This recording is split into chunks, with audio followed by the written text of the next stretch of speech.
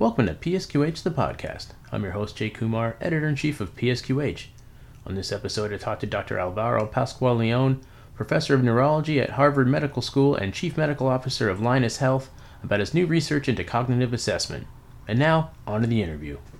I'm joined today by Dr. Alvaro Pascual-Leon, Professor of Neurology at Harvard Medical School and Chief Medical Officer of Linus Health, to talk about his new research about cognitive assessment. Welcome, Dr. Pascual-Leon. Hi, how are you today? Thank you for having me. Thanks for being here. I was wondering if you could start off by telling me a little bit about yourself. Sure, happy to. So I'm a neurologist, still practicing neurologist. I take care of patients with cognitive concerns, with memory concerns, and with dementia through the Walk Center, the Diana and Sydney Walk Center at Hebrew Senior Life. And in addition to that, I'm a neuroscientist at the Marcus Institute for Aging Research. And as you mentioned, a professor of neurology at Harvard Medical School. My focus in research revolves around the question of brain plasticity and how our brain is able to cope with challenges of life, maintain good brain health across the lifespan. And in the course of my practice of neurology and my research, I became convinced that part of what we need is to empower individuals, to empower each of us to be able to take control, to define our brain health goals and pursue them. And in order to do that, I think academia, exciting and valuable as it is to guide research and to develop research, is not the best place. I think we need private ventures. We need companies to be able to translate those insights into society. And I was fortunate to partner with a number of people and co-found Linus Health. And obviously, this is a major concern for a number of reasons, but not the least of which is we have a really rapidly aging population. So, more and more people are kind of approaching, that 65 and over when these issues probably become more common, correct? Yeah, that's a great point. So we are indeed fortunate that thanks to the advances of medicine and public health, our life expectancy has significantly lengthened in the last decades. But unfortunately, the lifespan is not parallel with an improving health span. We are in the challenging predicament that right now, with increasing years of life, what we're largely getting for us is increasing years of disability, and brain-related disability is the number one cause of disability, more than cancer and cardiovascular disease together. So it is not surprising, like you said, that if you ask a population of people, Saga Populus did a poll on 10,000 people a number of years ago, and the number one concern and fear is cognitive decline, is dementia. The brain-related concerns are the main fear for half of the people, more than, again, cancer or cardiac problems together. We fear losing ourselves, essentially. Yeah, it's scary. Yeah. I've seen it happen with my mother. So, I think a lot of people have those kinds of stories where they've got a personal connection to it. So it is indeed the case that almost all of us are touched by it, because touched by brain-related disabilities and by dementia, because it is exceedingly common. 1 in 2 people older than 85 are affected by cognitive decline and dementia. And of course, it's a type of illness that impacts not only the individual, but their family, their friends, their communities. So it is something that all of us are confronted with in one form or another. Absolutely. I was wondering if you could talk a little bit about the research that you published recently in the Journal of Alzheimer's Disease about the Boston Process Approach. What is that? Yeah, thank you for asking about that. So a number of years ago, the neuropsychologists in Boston um, uh, introduced a concept that basically um, became known as the Boston approach, and that argues that if you see how somebody goes about doing what they do, if you capture the process by which people are doing what they do, you get a lot more insight into their abilities than if you solely look at the end product. I think that is something that most of us would think is rather obvious. Mm-hmm. Even if you know nothing about a certain job, I know nothing about car mechanics, but by looking at how a mechanic goes about figuring out what's wrong with my car, I get a sense of whether they know what they are doing or not. So the same idea applied to cognitive function. If we're able to capture in detailed way how you go about drawing a clock or copying a cube or writing a sentence, we get a lot of insight into your brain's ability to solve problems, to plan, to sequence actions. And traditionally, that is done by having a neuropsychologist closely watch you. Basically, a trained expert be taking notes as to what you're doing, in which order, with what hesitations, with what pauses. And the research and the paper you're referring to makes the argument that technology today allows us to do that in a lot better, more precise way, thanks to the precision and the digitation rate of drawing tablets or audio processing. We're able to capture a lot more information about that process by which people do a certain task. And by analyzing that, we get a lot more sensitive measures of performance than if you just look at the end product. Yeah, because things like the clock drawing test, and some of these other tests that they've used to previously kind of assess cognitive ability, those have been around for a long time, right? I mean, why has it taken so long to come up with sort of, I guess a better way to do it? Well, the clock drawing test is a very classic test. There are many other classic neuropsychology tasks, like you point out. In the case of the clock drawing, you ask somebody to draw a clock, make a circle for the face of the clock, put in all the numbers, and put the hands showing, for example, 10 past 11. Now, in the traditional way of scoring it, you would get 1 point for the face of the clock, the circle, 1 point for the positioning of the numbers and all the numbers being there, and 1 point for the hands showing the correct time. But as anyone listening can imagine, you get a lot more information by closely observing how somebody goes about doing that. If you start and stop and think and pause, if you're hesitating and self-correcting in the different aspects of the drawing, if your numbers are consistently spaced or not, if they are of the same size or not, if your hands are of the same length or not, if they're pointing exactly to the right locations, any number of measures would allow us to capture the process, and with that give more precise scoring, as it were, of the functioning of an individual. As I say, traditionally that is done by expert trained neuropsychologists, closely watching people do the tasks, but that is cumbersome, it takes time, and technology allows you to solve for that challenge, and in doing so get a lot of information in a very much shorter period of time, so that it becomes both more sensitive and also more time efficient, because you can get a lot of insight without additional personnel and even just capturing the beginning of a certain task. That particular approach for the clock drawing task was developed by investigators at the Leahy Clinic and MIT, and they basically introduce the notion of this digital clock task as one possible approach.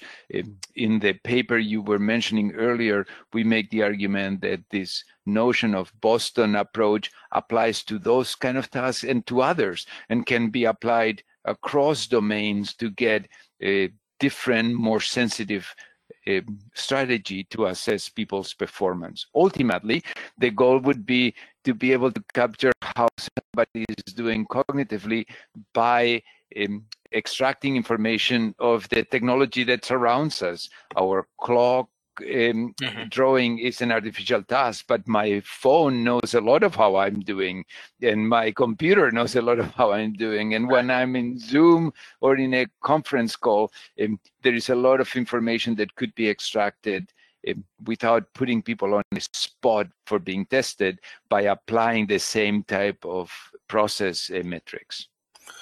So how would one of these assessments go in terms of, what sort of, as opposed to, telling a person several words and then asking them to remember them later, or doing the clock test? What are sort of the techniques used, to do this sort of new technological assessment?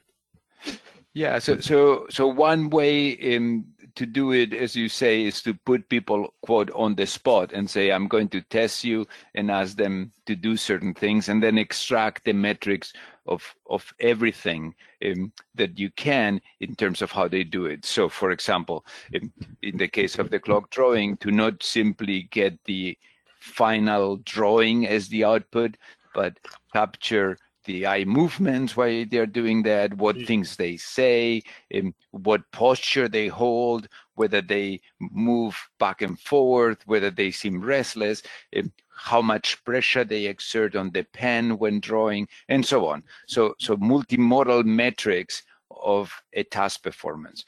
But going beyond that, is I was saying, you could capture the same type of approach without putting the person on the spot of doing a task. So instead of telling you, Jay, please write your name and capture the way you do it, whenever you happen to write your name, whenever you happen to sign something electronically, I can capture your scribbling and extract the information that way.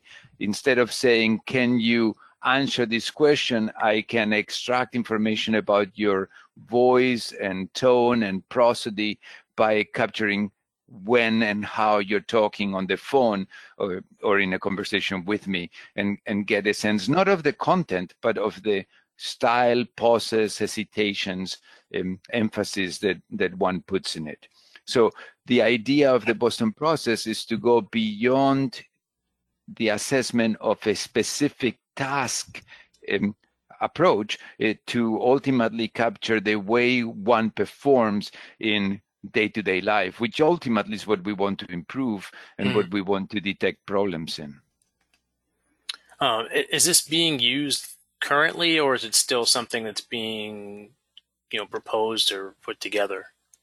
I think at this point, the assessments that are validated are still task related. It's still asking somebody to do something.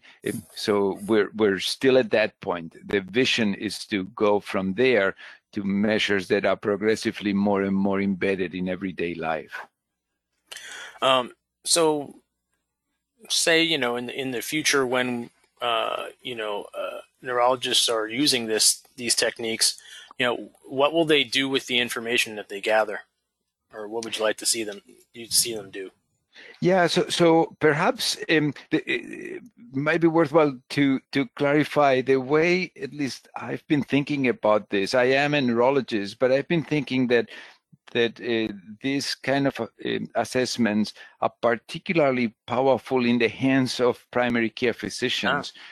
Or primary care providers, more broadly speaking, not in the hands of specialists. So ideally, what we would want is, much like we get a checkup for our heart, or we get our blood pressure checked before we have a diagnosis of heart disease or hypertension, we get assessments to prevent problems and detect them very early. In the same fashion, a brain vital sign should be captured in a regular checkup. Medicare recommends and in fact supports doing that as part of an annual wellness visit. And what is critical is that it be not just simply a score, but that it be translated in actionable recommendations, that it translates into something each one of us is encouraged to do to maintain our functioning or to improve on it, to prevent problems. That is the vision here. So to enable primary care providers to be able to do that sort of regular check and guidance of their patients, so that if needed, they go see a specialist, but that it only be triggered to see the specialist when it really is needed, and that as much as possible, prevention and promotion of good brain health and reduction of the risk of disease and dementia be embraced. How far away do you think we are from that being the norm? Well, I think that if you ask primary care providers, they see a number of hurdles. They need tools that fit in their workflow. They need to get at the point of care clarity as to what to do with the results, not simply have a score, but know what to do about it. But I think that is precisely what Linus Health offers, is to be able to do that. So to address your question, we're at the point where that should be possible. We believe it is possible. And what we think is that we need to work towards the adoption of these approaches, because it will significantly benefit not just the individual person, but also society. I think it's interesting that both in the US and globally, in a consortium called LifeBrain, through the Global Brain Health Survey, ask people, if you were to have an illness like Alzheimer's disease, and even if there was no specific treatment, would you want to know? And 75% of people said absolutely yes, which I think is interesting. And the reason why is because they would want to be able to plan for it. They would want to be able to prepare themselves and their family, and they would also see it as an impetus to, quote, do the right thing, to live a healthier lifestyle.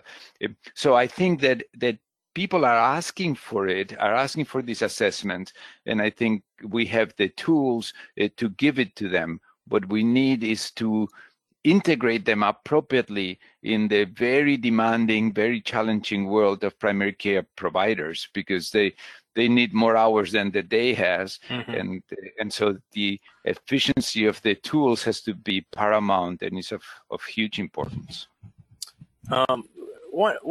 Wanted to get your thoughts on sort of the current tendency towards using medications to deal with dementia and Alzheimer's. What are your thoughts on that? It's a great question, Jay. I think for the better or the worse, we've converted a lot of chronic illnesses, dementia included, into a challenge that we can ultimately cure with the silver bullet. All we need is to find the single right medication. I think that's going to be unlikely the case. I hope it were to be the case, but I think more likely than not, for many illnesses, including Alzheimer's disease and dementia, we're going to need a more complex, more varied approach, where part of the goal is to enable people to live as fulfilling and as long a satisfying life as possible with the illness, if they have the illness. to minimize the disability that it causes, to maximize their enjoyment and interaction with others. And yes, in that setting, medications are likely and are already valuable and should be used, and we need more research to develop better and other treatments. But I think there is a lot of other things that are important to do, from social support to family support to caregiver support, to addressing holistically the person. To give you just a few examples, we know that if the caregiver of somebody with dementia, of a patient of mine with dementia, becomes stressed out, the morbidity and disability and mortality of my patient will increase by more than tenfold because of this feeling of being stressed that their caregiver has. So support for the caregivers is critical for the good of the patient. Mm. We know that, to give you a very different example, that hearing impairment or visual impairment significantly increases the risk of dementia progression and increased severity, about a tenfold increase in that risk for each one, hearing and vision. And we know that repairing those problems with hearing aids, if indicated, with cataract surgery, if indicated, will resolve that risk. And we know that lifestyles overall, modifiable lifestyles, will account for at least 40% of the risk of progression from mild cognitive impairment to dementia. So there is a lot of evidence that it's not simply holding on for the hope of a single medication to solve all the problems, but instead addressing the person and her sort of support and surrounding more holistically is crucial. What it needs is to have those approaches done with the same precision, with the same accuracy and metrics as we would do with a medication. Mm-hmm. What I mean is, it's not sufficient to recommend you should exercise or you should sleep well, but just like with a medication, it needs to be a prescription. It needs to be, Jay, this is the type of exercise done this way you need to do, and this is how we're going to check to see whether or not if it's translating in what we want, which is that you have less cognitive problems. That sort of approach, I think, is what is needed and is what at Linus Health we're committing to offer. Primary care providers need that to be able to take care of their patients properly, we think. Well, Doctor, I want to thank you so much for joining me today. This has been great. It's my pleasure. Thank you very much. Thank you for your support and interest, and hopefully people will find this of value. I think there is a real need we have as a society to address this. The World Health Organization has pointed out that brain health related issues are the single most dangerous threat to human society, and yet I think we have the opportunity to really address them, but it requires a coordinated effort of scientists, clinicians, public health officials, and the public in general. So thank you. All right, absolutely. Thank you. That wraps up episode 62 of PSQH, the podcast. Thanks for listening, and I hope you join me next time. You can find more information about the show and listen to on-demand episodes at psqh.com. You can subscribe to the show on SoundCloud, Apple Podcasts, Google Play, or Spotify. Thanks again, and stay safe.